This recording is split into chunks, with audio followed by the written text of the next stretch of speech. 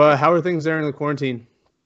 Man, that's cool, man. I was just doing some domestic shit right before you called, so I was just cleaning up, man.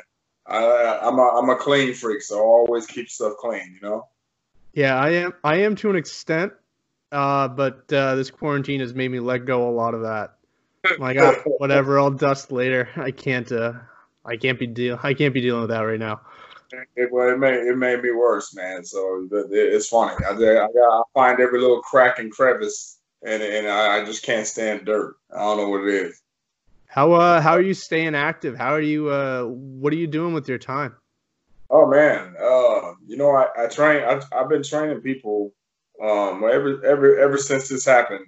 I'm probably training more people because I've been training people for a long time. But I train more people now that they can't go to the gyms. So I've always had equipment and I've always had things in my house to train people no matter what. Because I tell people all the time, if you can't go to the gym, you always got to be prepared to train at home. And lo and behold, look at that. Everybody wants to come over to my house for some reason. So the training you're doing is at your house, not online? Yeah, man, I do. Because you can do all types of training, man. I got equipment in my backyard. I got you can run on the streets. Of course, you want to keep your distance from people. The social distance Yeah. crap. But man, there's always ways because people just want to be. All they want to do is be told how to do it, how to work out, and that's it. But I think I always had equipment in the back of my yard. Throwing some tires, big tires. Always had that I weight bench, old school, man. You know what I'm saying? Old I think school. that's a great segue to kind of what you're doing now. A lot of people are like, "Oh, Houston Alexander, I haven't heard from him in a while." He used to be in the UFC. He was Yeah, knocking out, Keith Jardine. That's like when I I mention your heard your name, that's what people say. I heard your Canadian accent. I'm see, I told you it was there. So kind of, I mean, obviously the Houston Alexander Foundation and stuff like that. But for people who aren't familiar, what have you been doing since you stopped fighting? Well, the funny thing about it is, um, everyone's got this thing where they say you stop fighting. I never stop fighting. I'm always training. I'm Yeah, always helping people train. And I'm always engaged.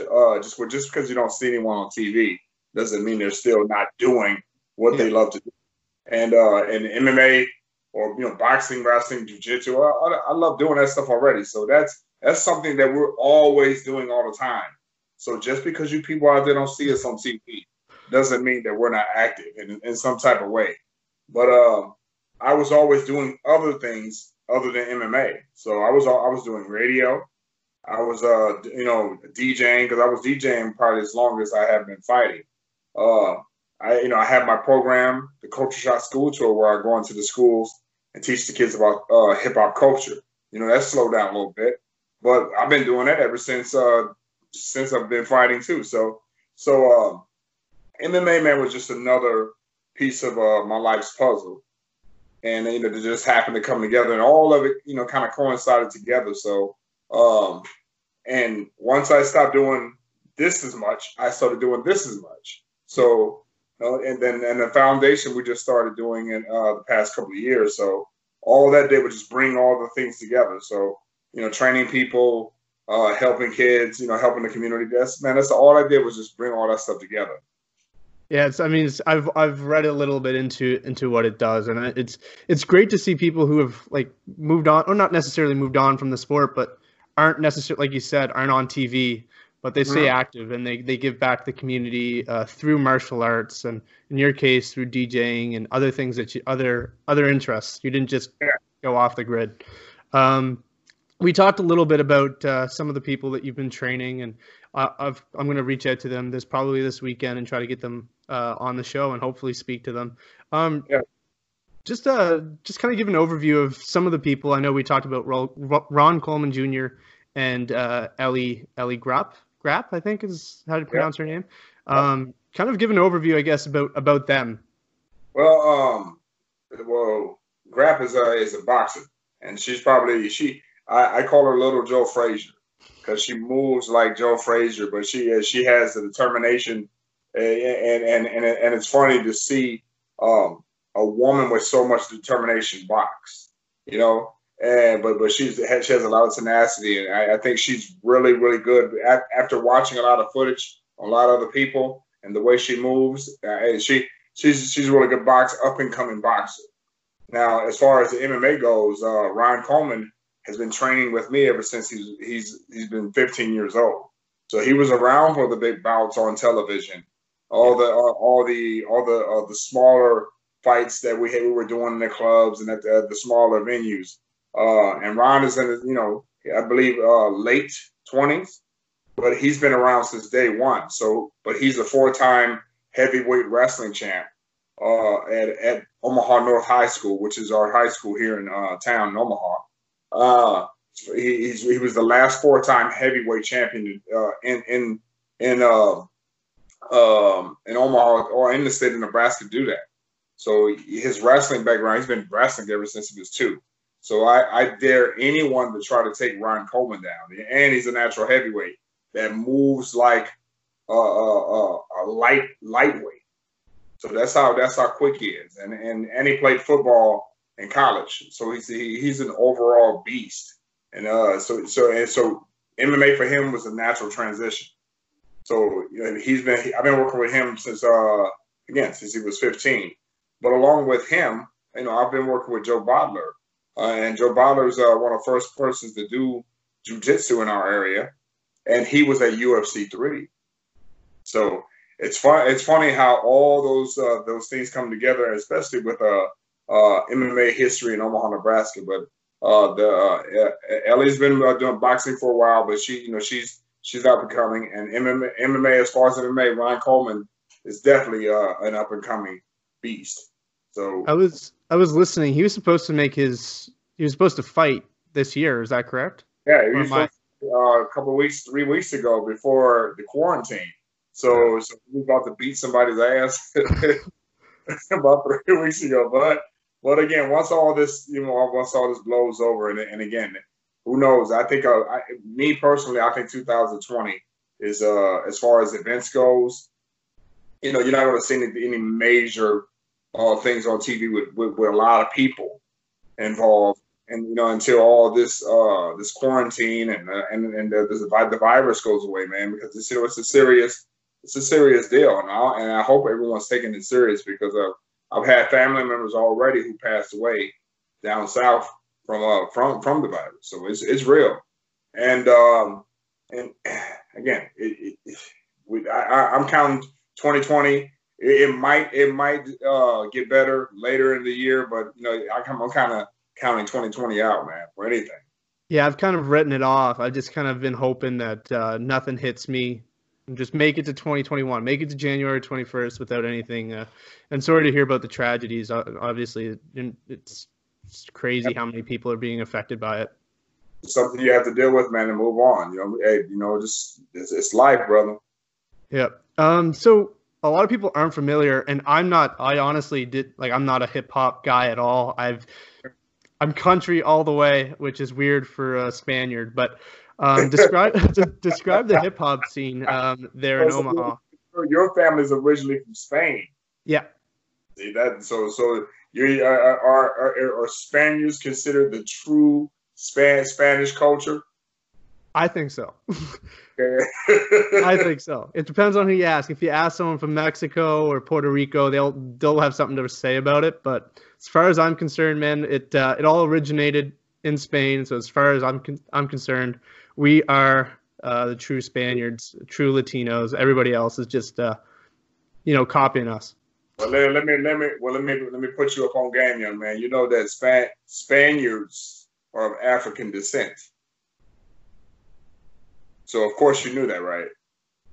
I know that some people in Spain have moved up from Africa, long back in the.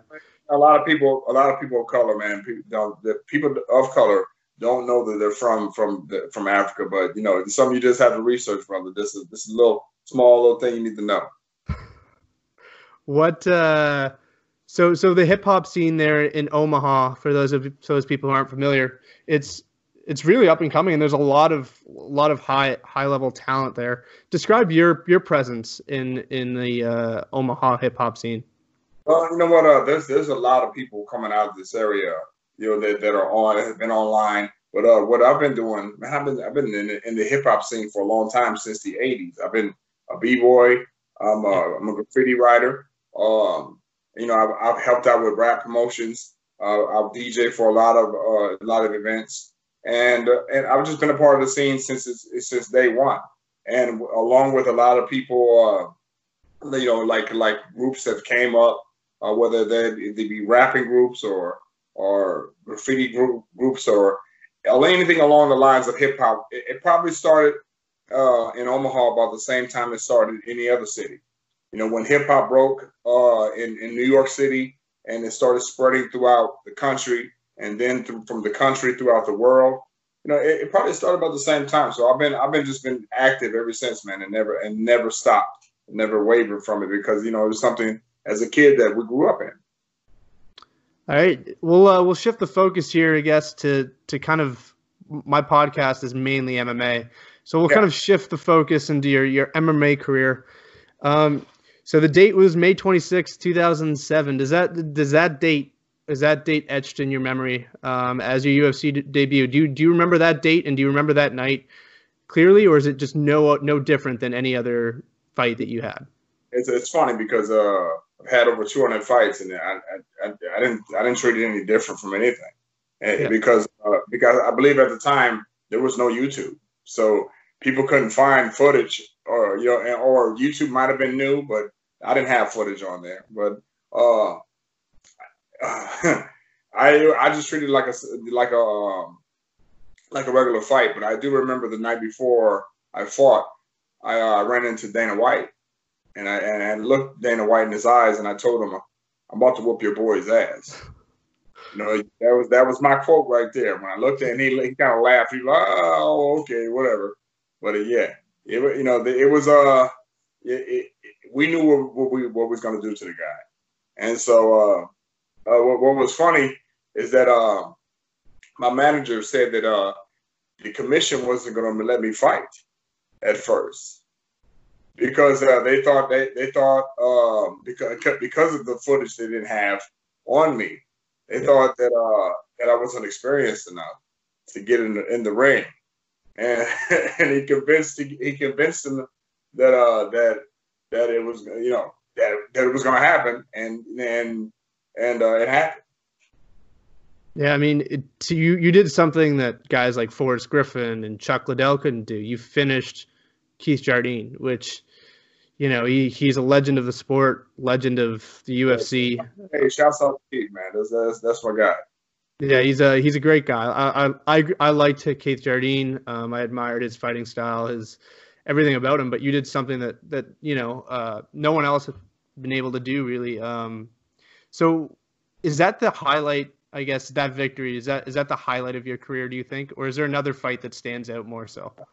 Well, there was fight, man. Again, there was fights before that. So there was fights where I've broken rings in Iowa, slamming people so hard in the middle of the ring, because the ring has boards in between. Yeah. I've slammed people so hard to where the boards broke. So I've knocked people out so hard to where they literally would fly through the ring. So it's all those fights that were fun getting up to that point, and it's just weird, man, because I would fight 5 times in one night, right? Because and because again, it was almost like the come on, come all type deal coming up in the sport, but it is what it was. I fought all over, and so fighting in the arena at the time, I fought in small arenas, big arenas, little medium arenas. So when I got there, it was nothing. It was nothing to me. So if you go back and watch the footage and just watch my face, I'm just like, okay, whatever.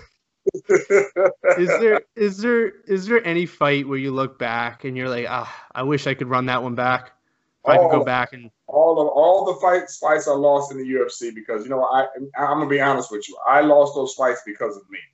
And the reason why I say that is because Uh, I had a coach, Coach Alexander, who I still talk to, who said to me back then, "You already know how to fight. All you have to do is defend any takedown." Okay, and because he was a natural wrestling coach for 40 years, but when your transition is the most important part of MMA, and people don't realize how important transition for you to go to boxing, jiu-jitsu, judo, and it has to all be effortless. And back then when we were coming up, we had to go to across country to get jiu-jitsu, or to get the best jiu-jitsu, or down south to get boxing, or come to Canada to get some kickboxing. Back then we didn't have all the MMA martial arts in one gym. So it's easier for everyone now because you get to have everything, and you get all your training partners all in the same gym. We had to go all over to get on our different martial arts, but it's just funny to see the progression, and I love the progression of where the sport is, but it just seems like there's a lot of people to follow. And so back then you had your heroes and your villains.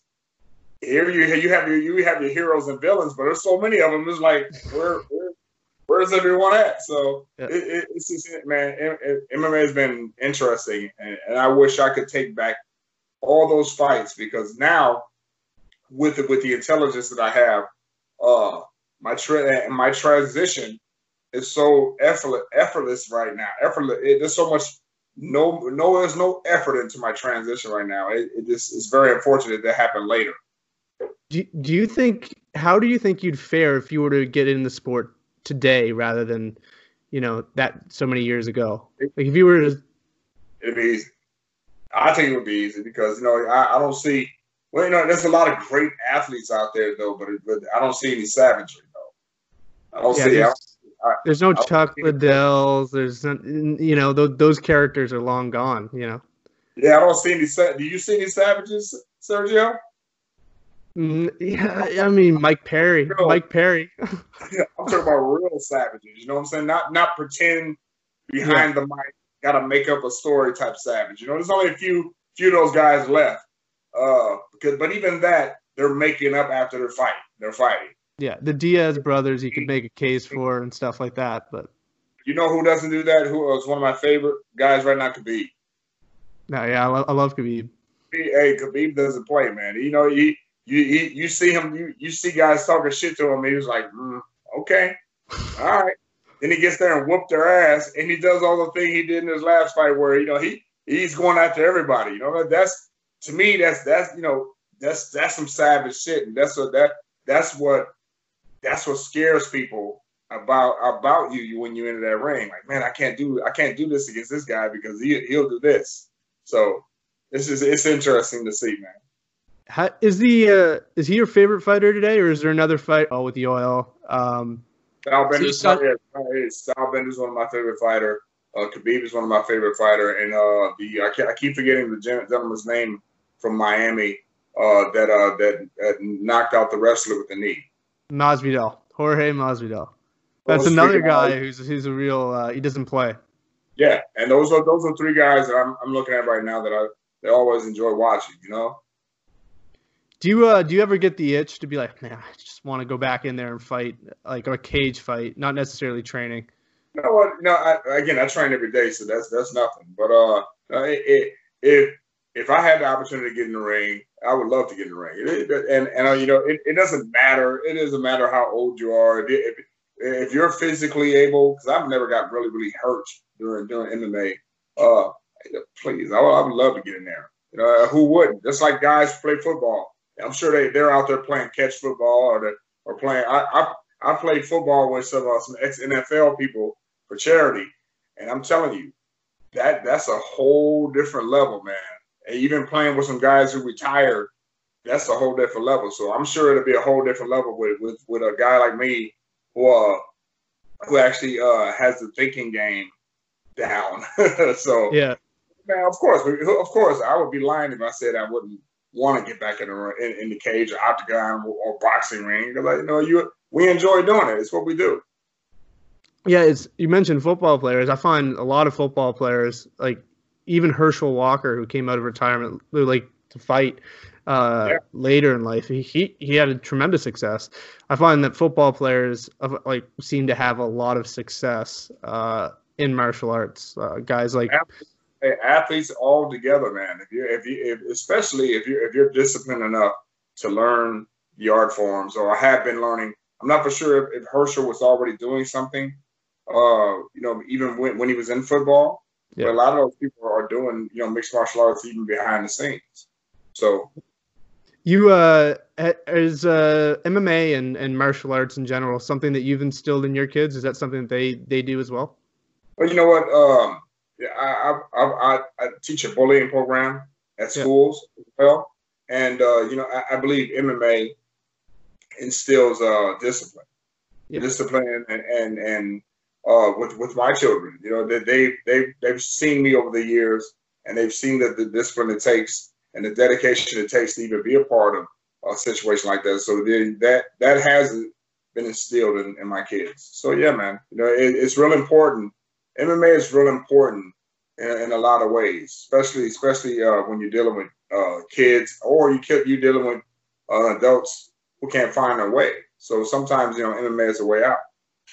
Yeah, I find like I do a little jujitsu. I by no means am I a martial artist of any sort, but I find the guys there are they're not there to hurt you. They're there to learn and there to grow. Yep, And I find it everyone's there. That's the key. That's the key thing especially when you're practicing. It's everyone's learning. Everyone, that's yeah, and you don't so you're not trying to hurt anyone. You're trying to learn, and you're trying and you probably notice that everyone who practices with you are probably even killed. Even from down to the last guy or the smallest girl. Everyone's probably even killed at your gym, huh?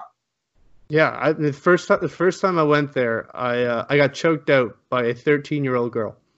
First time I went to jujitsu, and like you know what, like anybody else is like, oh, I'm done with this.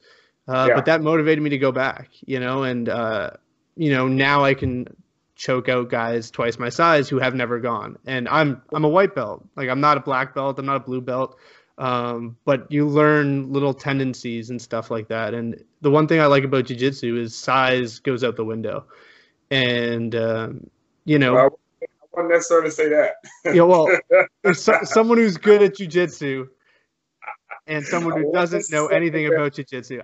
Yeah, I yeah, wouldn't say that, man. I wouldn't say that. yeah, but you know where you know what I'm getting at. Like guys I who know what you're getting at. yeah, a 265-pound guy who doesn't have any idea of anything related to martial arts versus Yeah. a black belt who's 135. It's a joke on the mat. It Um, it just all depends. It just all depends. yeah, And a lot of people don't know because again, all the coaches I've dealt with have always said that size does matter. it does. At some point it does. Like but guys like Joe Lozon, the high level jiu-jitsu guys, Royce Gracie proved that too, right? So It's right. Jiu-jitsu is very, very tricky martial art. You know what I'm saying? yeah. You grab someone's ankle, and they're out of there. You know? Yeah, and I think I come from a swimming and soccer background. I wish I learned jiu-jitsu and basic martial arts because the discipline you learn and Swimming is one of the hardest sports, and people don't realize how hard swimming is, especially if you're doing laps upon laps upon. Yeah, man, swimming is hard, definitely. yeah, it's a cardio based sport. It's very boring, which someone who swam for You have to work every yeah muscle in your body to be yeah. able to compete in swimming. So you Michael was you on a Michael Phelps level, yeah, man? I was not at that level. I wish I was, but I was never at that level, unfortunately. That's fine. And I guess we'll kind of finish it up with some like non MMA stuff. What is it you're doing in your free time there at your house? Are you watching any shows on TV, any movies? I'm a YouTuber, man. So I'm always into learning. So if I'm not if I'm watching anything on whether it be a smartphone or on laptop or anything. It's something that has to do with learning at all times. So if I'm not learning about history, I'm learning about individuals that are very successful. So everyone wants to be successful in life. So you learn all these tidbits from everyone who's lived a successful life. Who wouldn't want to follow Denzel and some of the things that he's done, Denzel Washington, or who wouldn't want to watch interviews with Horace Gracie? Who wouldn't want to watch interviews with some of the younger guys like the Stylebender and just learn? It's always a learning process with me, brother. So I'm always trying to learn. I don't care if it's trying to hook up a cabinet or do a certain boxing move. I'm always trying to learn, man. And because life's always a learning experience. Yeah, there's always. It sounds cliche, but it is, man. Yeah, there's always more to learn. There's always, whether it be about martial arts, like you said, or history, or anything like that. And there's right now with the technology that's out there, there's endless amount of podcasts where you can learn about just about anything. I think it's a great time to learn, whereas back in the day it was all textbooks and stuff like that. So we have a gentleman here, John Henson, and he kind of started off about the same time. We started off in the same gym, and he's the world's jiu-jitsu champion. So if you look up John Henson, he's from Iowa, but he trains out of Omaha, Nebraska. It's probably one of the way top level jiu-jitsu guy. But the first thing they asked him, how did you learn how to do jiu-jitsu? And he said, from the internet. So before he even hit the mat, he was already studying other people on the internet. So I'll never forget what he said. And if you watch if you go to YouTube and watch John Henson, you will see he's another level. Yeah, but it's funny because that kind of the very first jiu-jitsu class I had someone in a triangle choke, and their arm was on the wrong side of the body. So I was just sitting there putting as much pressure as I could, but nothing was happening. Like, he wouldn't tap. And then they were like, go back, watch a video at home. And the first thing they said is, move its arm to the other side. And I'm like, that's all it was. All it was. But had I watched a video before. Damn. Yeah. Have you been doing any tournaments, jiu-jitsu tournament? No, I've just been rolling. So I'm about Sergio, we need to do some tournaments, man. Come on. I got to do some tournaments, I guess. Once quarantine's all done. Officially on my podcast with you, you have to make it official. Will you do some tournaments, jiu-jitsu tournaments? I will do a jiu-jitsu. No. You say yes. Yes. Yes, I'll do some tournaments. All right. Hey, is that a promise? That's a promise. Man, hey, so that'd be cool, man. I would love to watch you on YouTube, and I would love to see one of your matches, man. All right, man. I appreciate it. Is there any for people out there who are, I guess, what can they follow you on? Where can they get a hold of you? People can watch. Well, they can follow me on all the social media platforms under Houston Alexander, and they can go to HoustonAlexander.com .org and they can get more information about our foundation and all the things that we do for the kids in the community. Yeah. And again, just to continue to follow me, because one of my main important things that I'm doing now is just doing for our world community. So it don't matter where it is. If we're needing help, and I'm able to help, that's what I'm trying to do, man. Yeah, appreciate it. What I like about you is you're super accessible. I reached out to you, asked you if you wanted to come on, and you gave me a call, and we talked on the phone for a half hour. So it's not every day you see someone like that. So hey, man, some people get caught on themselves, man. And I've been doing media for a long time with radio, so I know the importance of accessibility. And a lot of people don't, and a lot of people don't even know how to speak to people because they're so busy being a keyboard warrior online. And Yeah. so just you got to make yourself accessible, man, if you're trying to make a difference. That's all. All right. Wise words. I appreciate it, man. I appreciate you taking the time, and thanks again, man. Sergio, no problem. And remember, you made that promise on this podcast that you would do your first tournament.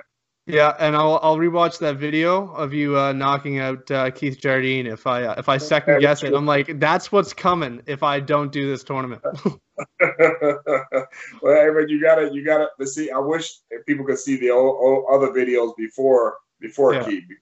Because the other videos that they showed, the other videos of what we did before that, they would really be scared. All right, man. But I'll do those tournaments. I'm afraid to get knocked out, so I'll be sure to do them. All right, I just need you to return. All right, man. Appreciate it. I appreciate you, man. Thank you, Sergio. Yeah. All right, brother.